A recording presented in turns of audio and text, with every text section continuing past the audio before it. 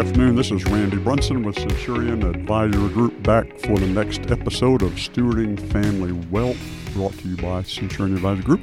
I am here today with my co-host, Sandy LaRue. Sandy, good afternoon. Good afternoon, Randy. Excited to be here. Good. I'm glad you're here. Thanks to co-host engineers, the folks that actually do all the stuff. We just show up and talk, which is so cool. Anyway, appreciate you guys a lot. So, you know what? The last episode, we wrapped up on the principle of uncertainty. And a story about Sue. Sue, right. And Sue was prepared for uncertainty. We talked about that the last time we were together. So today, we're going to talk about three real-life examples. We're going to tell stories, okay, about how three separate households have prepared for uncertainty and what they've done and how they approach it, okay? But before we get to the principle of uncertainty, there's this concept, let's call it the concept of diversification. Yes. The principle of diversification, all right? And so many times when people think of diversification, especially in the financial world, they think of things like asset class diversification. Right. Tell us more. Fill us in. Which is just really one form of diversification. We identify, and there may be more, but we identify 6 categories of diversification. And one is, like Randy mentioned, asset diversification. And that's typically people thinking, is it cash? Is it stocks, bonds, real estate, precious metals like gold or silver? Or maybe business interest. Yeah, or business interest or diamonds. I don't know. Whoops. Sorry. Diamonds. That's a great idea. Got a little distracted there. And then the other one is investment class, like large or small companies. Are we investing in large or small companies, like Walmart or maybe Tesla, which I don't know if Tesla's small anymore.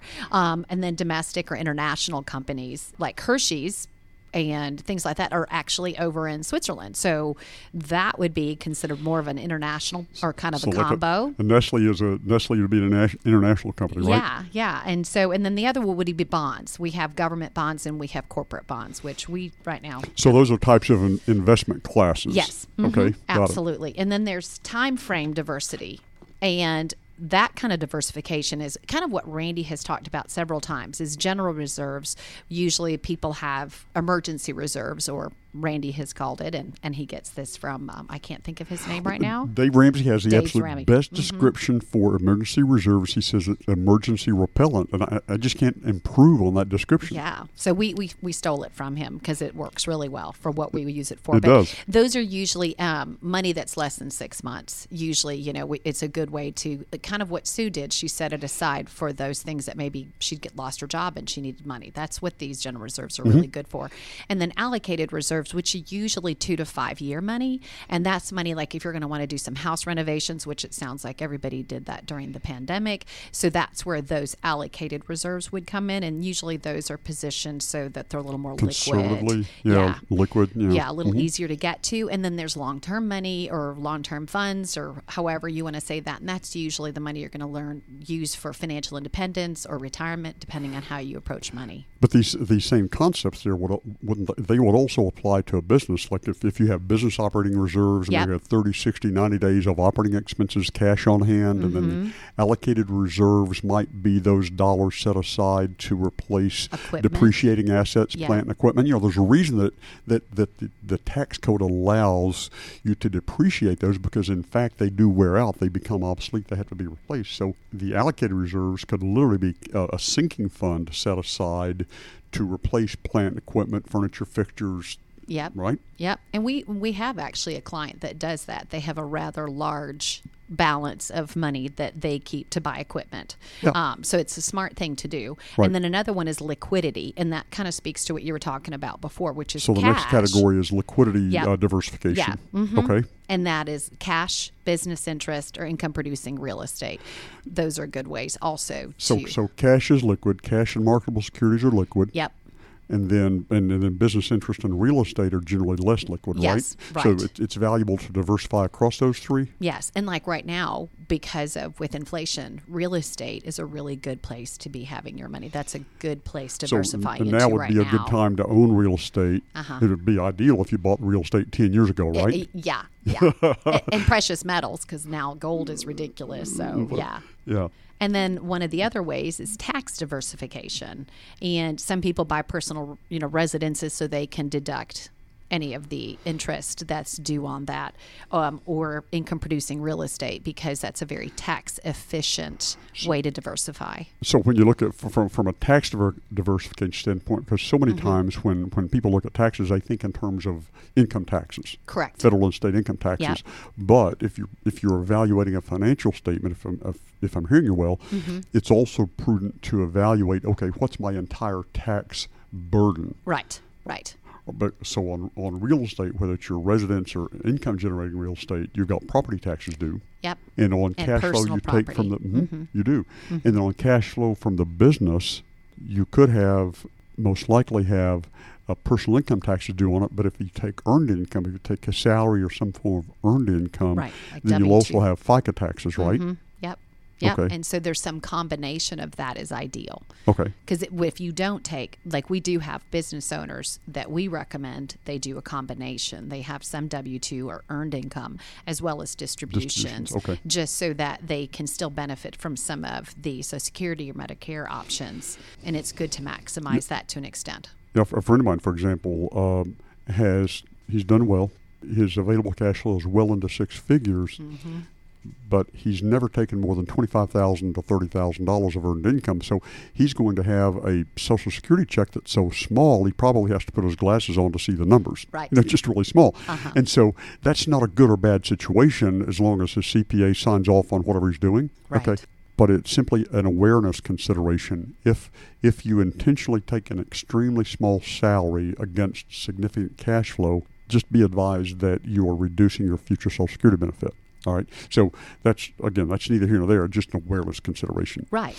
And you have to plan for that. Right. And then from a tax standpoint, you can also have, especially with retirement plans, you can also have pre-tax, like IRAs and retirement plans, those kind of things, pre-tax assets as well as after-tax assets. Yep. Right? That's the final one of those that offer tax diversification. And it's a good combination. It's good to do a combination of both. And then the final one is the jurisdiction and forum diversification. And that is like where you're looking at maybe getting a second passport or citizenship. Like my brother happens to, lucky him, my dad was in the military. He happens to have dual citizenship, both in Bermuda and here in the States. Okay. And so he has the opportunity to invest and do things over there and maybe get some savings or tax savings, or not be subject to some of the stuff that goes on here in the States, because he has the opportunity to move there or can invest there, that this would allow him to do.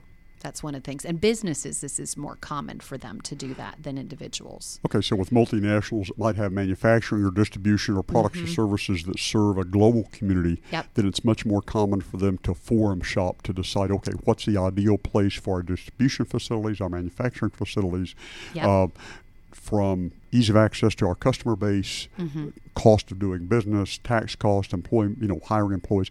So that's a common behavior for multinationals. Right. But the question is there a place for that for the individual? And, there can be. I would, for those of you who find this idea intriguing and are asking yourselves the question, okay, so what is the benefit of owning real estate in some other part of the world, or having assets in some other part of the world, and in particular having a second citizenship or a second, which can lead to a second passport somewhere else in the world?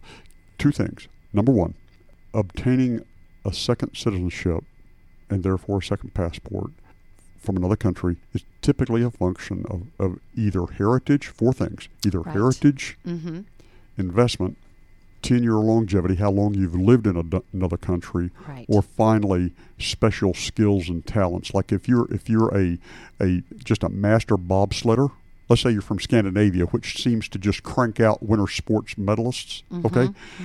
Jamaica will probably give you citizenship if you'll run on the Jamaican bobsled team, for example. Absolutely, yeah. Right, exactly. So that's just, then most of us don't fit in that category. Most of us are going to have to do it either by heritage, investment, or just moving somewhere and living for several years. One other consideration, I would urge you, with a high degree of conviction, do not give up your U.S.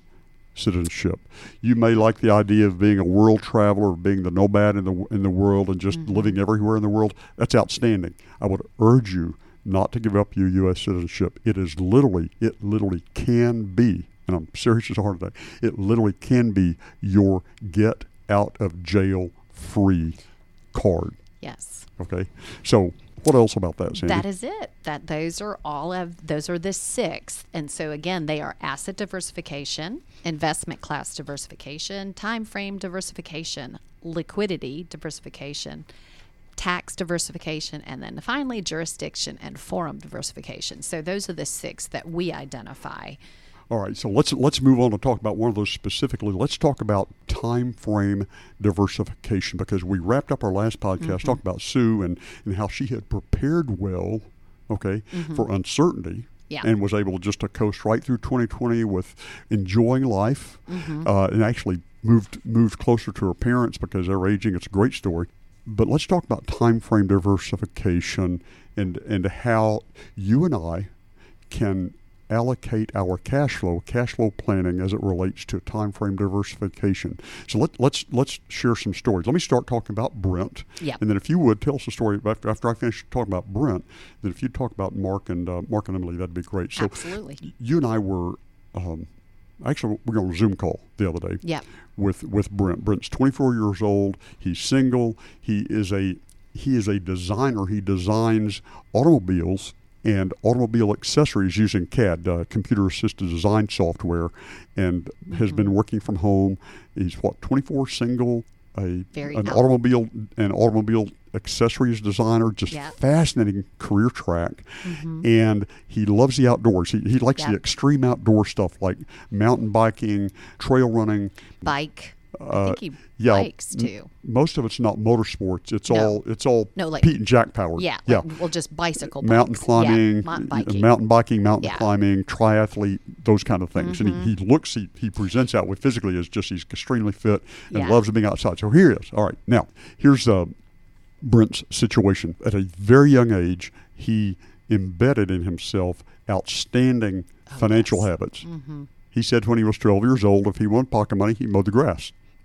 12 acres for $40. I thought that'll put you to work. And so his situation today, he makes about $60,000 a year. Okay, every month he sets aside $1,600 a month. What he decided is that at some point he would own a home. And so he might as well just go ahead and start setting that mortgage payment aside in cash now so that it was built into his habits. So right now at the age of 24, Brent has about $120,000 in cash and marketable securities. And what he was trying to figure out was, what does he do with this? Because he said his 401k is invested fairly aggressively because he's 24, he's not going to need that money for decades. That he has stock options through the company he works, so he buys those through, payroll deduction, employee stock ownership plan. And I said to him, what's your comfort level with just general reserves? Right. He said, about $10,000. I said, all right, let's just earmark that, put that in the savings account, $10,000, right? Yep. All right. Then he talked about that he would really like to buy real estate. Yep. Okay.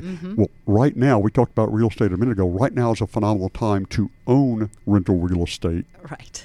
Or a good time to be selling real estate. Okay. You go back and read Peter Lynch, who ran Fidelity Magellan from the early 70s to about 91. He said you buy when there's blood on the street. So the time you buy real estate is when everybody is selling real estate. Right now, there are 4 buyers for every seller. Right. So now's a good time to be selling real estate, not buying it. But Brent's aware that the market will cycle. Everything cycle, the season cycle, life cycles, everything runs through cycles. And so there's going to come a time where nobody wants to own real estate. All right. And so he wants to prepare for it. And so what we talked about, all right, let's have $10,000 in general reserves. That's his comfort level. And then let's take that $1,600 a month that he's setting aside for a future mortgage payment, and let's, in 2 years he'll have roughly another $40,000. Let's set that aside in a savings or maybe in a portfolio CD, a CD proxy. Where we can design something that's short bonds that's going to throw off, maybe generate 2% a year, something like that. But typically, let's preserve this, have it grow just a tad, but preserve this so that in the next 24, 36 months, real estate market cycles if it does. He finds something he wants to buy, he'll have cash on hand to make a significant down payment, right? And then he's got about 60,000 cash on hand. The other 50,000, we're going to invest it long term. It can be like 100% equity or 100% stock portfolio that will serve him long term. And you think about that 10,000, and is 10,000 enough? Too much? Too little? Yeah. Those kind of things. What did he tell us? He went out to do some mountain climbing in the Mountain West in Colorado or Idaho or somewhere. He was gone for 2 or 3 weeks. What did he spend? About $1.50? Yeah, barely anything. Yeah. He said he camped and slept in his car. Yeah. He said it was very inexpensive. So, I mean, he's 24 and single. He doesn't have to take a shower for weeks and months, but that kind of thing. So in his case, probably 10,000 is an adequate reserve that he could literally get by on if he lost a job for 3, 4, 5 months. Yeah. Yeah. Now, That's every how he household is feels. different, but that's a Brent story, right? So there was the general reserves about 10,000. There was the allocated reserves to capitalize on opportunity in the next 2, 3, or 4 years, and then there was a long-term money that would secure his and his future family's future, lay the foundation for financial independence, options in work life, some of those kind of things. Right. Yeah. Is that what we heard? Yeah, because his 401k and then that 50,000 is his long-term money. Okay. Yeah. All right. So he's in his 20s. Now tell us about Mark and Amy. Mark and Amy are what, 45 to Mark and Emily are 45 to 47? A little later than that. He's almost 50, and she's Are they cruising up on 50? Yeah, no, yeah. Okay. I was like, tell us about Mark and Emily. Well, he's a code writer. So all these programmers, they have 2 children in private school, 2 girls. One's 11 and the other's about 14. Okay. And they're really good about putting money aside for the girls' the private school education. So they take advantage of that. They have no debt. So their home is paid for. Yep, their home is completely paid for, and they still, and he budgets. They run their numbers every year. They know exactly what their numbers are. He knows exactly where every penny goes, doesn't he? He does. He's very well allocated in terms of how he spends his money, and they make plans. Like they want to go on a big vacation or an anniversary vacation, they budget for it. What, their 25th is coming up? And don't they have like one of these big, huge international trips in mind? Yeah, they're so fun. So their general reserves is about $30,000 because they're so well budgeted, but you just never know. So they have about $30,000 in general reserves or emergency reserves, if you will. There's 4 of them for one thing, Yep. and they already own a home, so their general reserves, their comfort level is more than the 10,000 that Brent had. Right, but there's 4 of them. But that is just to cover those everyday living expenses. I think that's what that's for. Okay. And then he has got about $100,000 in allocated reserves. One is for that big anniversary trip.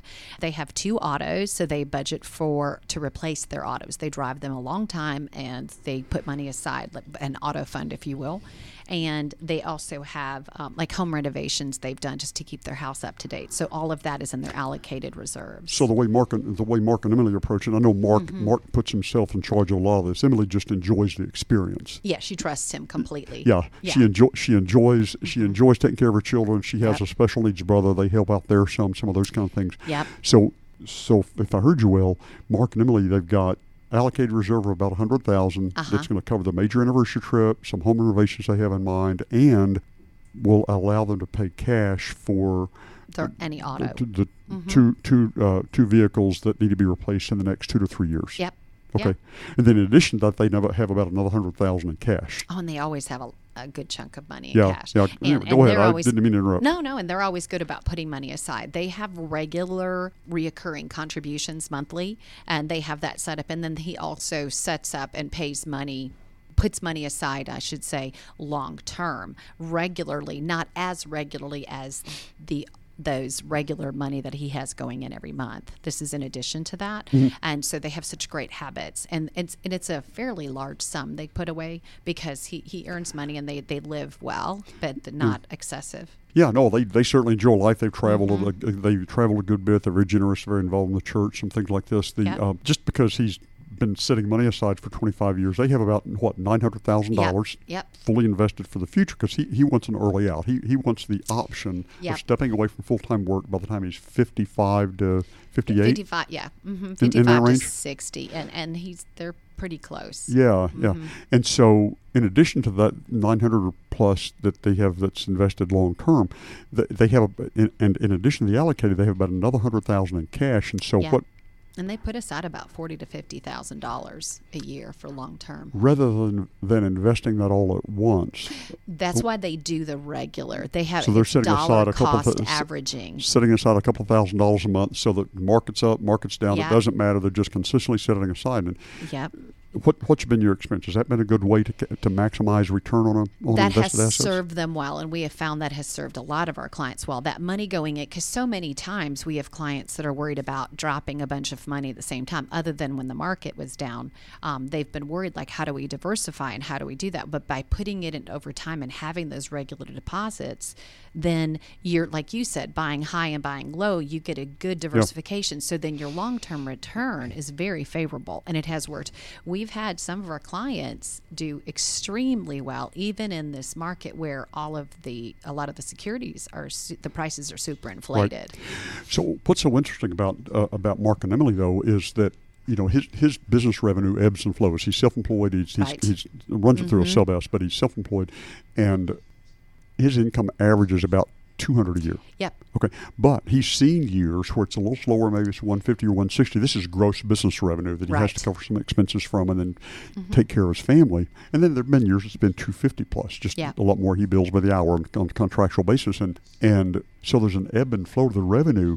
And yet, with a $30,000 in general reserves, with cash on hand to cover pretty much all the next 2 to 3 years of major expenses, he can just go to work, and if he bills more hours this year, that's fine. If he bills less next year, it doesn't matter. There's this preparation, reserves and preparation causes anxiety about uncertainty to go away. It doesn't matter. You're prepared. Yeah, it's so, like you said, it's time frame. It's not just asset diversification. It speaks back to what we had said before, but also time frame. They have time, and so they're putting money away, and then how they put it away has been very beneficial to them, regularly consistent. And then they have other sums that go in if and as they can, which for him it is, and he can.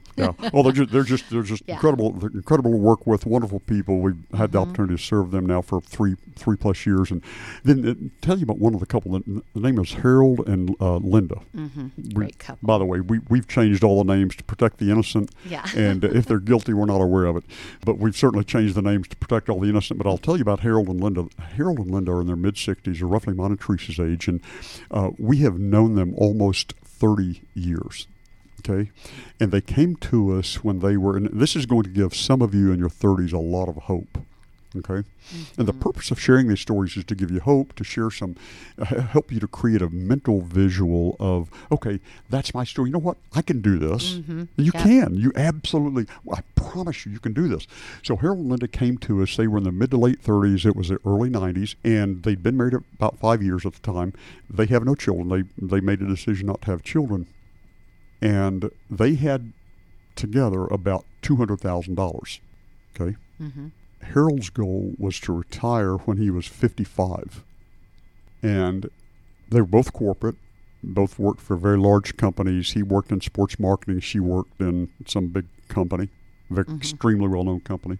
So I'll spare the name. And Harold retired in the fall of 2009. Now keep in mind that the whole world fell apart in the minds of many people in the fall of 2008 and early 2009 during the Great Recession. Right. Okay, all the big financial institutions started going away and having challenges and asking Congress for bailouts because they made stupid decisions, and then they wanted somebody else to pay for it. So, okay, enough political commentary. Let's keep moving.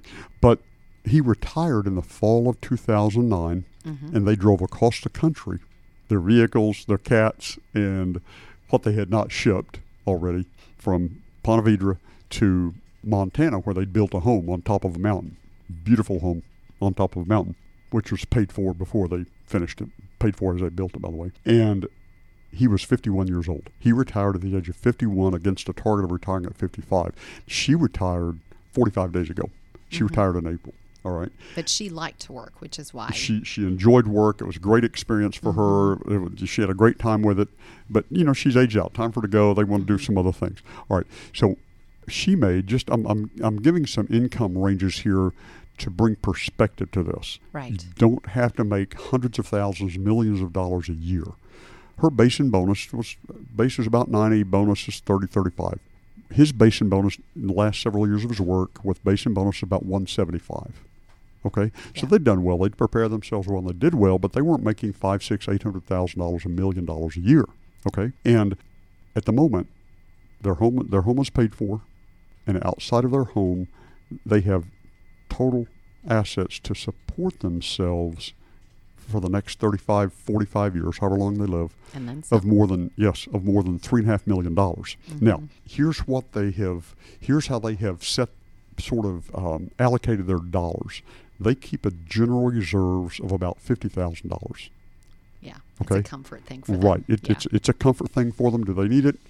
That's No. where they're comfortable. They keep a reserve of $50,000. They have a beautiful 2-story A-frame at a 7,000-foot elevation that overlooks a range of the Sierra Nevadas. It's just stunning. Yeah. Okay. And he But showed the- us. And The was property trying to- takes some upkeep. Yeah, it's beautiful. Okay. Uh-huh. In addition to that, they have $700,000 in allocated reserves. Now, in their case, the purpose of the allocated reserves, it is structured to be let's call it a CD proxy. Okay. The structure of that portfolio, heavy on short bonds, but is to generate about 2% a year. Okay, but the purpose of it is to cover their monthly cash flow needs, whatever their monthly cash flow needs are, in addition to Social Security. That bucket is designed to cover their cash flow needs between now and the time they reach required minimum distribution age from their IRAs, which right now is 72. There's noise in Congress about moving that up to age 75. Stay tuned for more on that as we learn about new legislation. We will certainly let you know either on the podcast or in writing or both. But that $700,000 is designed first and foremost for stability and to be available to draw against as they need to supplement cash flow. So that's the purpose of that allocated reserve, is to cover the next 7 or 8 years of cash flow needs. Right. Okay. Then the other $3 million is the long-term money. They're not going to need that until well into their 70s, and so that can be allocated for more of a long-term building. The reason they are comfortable doing that is they have prepared very well. You and I have looked at these numbers every year for years, Yes. and assuming that Social Security will be available to them, which I fully expect it to be, they have $2 of assets for every dollar that they need. So So the long-term money, that other $3 million, can just ebb and flow. The market value can ebb and flow with years, knowing that long-term it will serve them very well. Now, what's interesting is to reach that $3.5 million, they did not receive huge inheritances. No. Absolutely. In fact, it was just the opposite. They were the backstops on both sides of the family. Okay, in case the families needed help. Okay, they didn't have to, but neither was there any major inheritance. All they did was they embedded all of the habits that you have heard us talk about in all these podcasts. They consistently set money aside. They consistently saved. They were extremely careful with debt. They put themselves in a position where they could pay cash for their cars. And so they lived well, but they were not extravagant. They lived well within their means and were very careful with how they allocated their cash flow so they could have a general reserves, a specific allocated reserve for a specific purpose, as well as some long-term money. So that's those are just some stories we're sharing today. What else, Sandy? You know, when you were sitting there talking about that, I was thinking about Roy and Linda, you know, from Illinois, you know, and how their situation starting at 50 together Yeah. was a neat story as well, just to be encouraging. You know, they didn't start at 30. They started at 50. And now, granted, he has a pension, but they have done extremely well, had to start over. And we may have talked about them during this podcast at some point, but just to encourage everybody, it's never too late.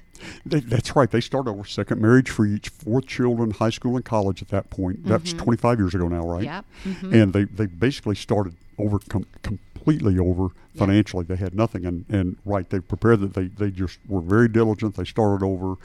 At this point, they're retired. They're very comfortable financially and have no financial concerns. So, I mean, just we could tell story after story. But what we want to communicate is that top quality decisions, good habits, and being intentional, you can accomplish anything financially that you choose to accomplish. Well, hey, we're going to wrap up this episode of the Stewarding Family Wealth podcast, offered and brought to you by Centurion Advisor Group and hosted by our phenomenal friends at Gwinnett Business Radio X.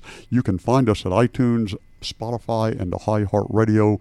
We are here. We exist to serve you, help you make great decisions at the intersection of life, business, and money, transferring dollars and values across generations, paying less in taxes, and making sure that your investments line up with your values. If you want to talk more, shoot us an email. We're easy to find, centurionag.com. That's it for today. We'll talk soon.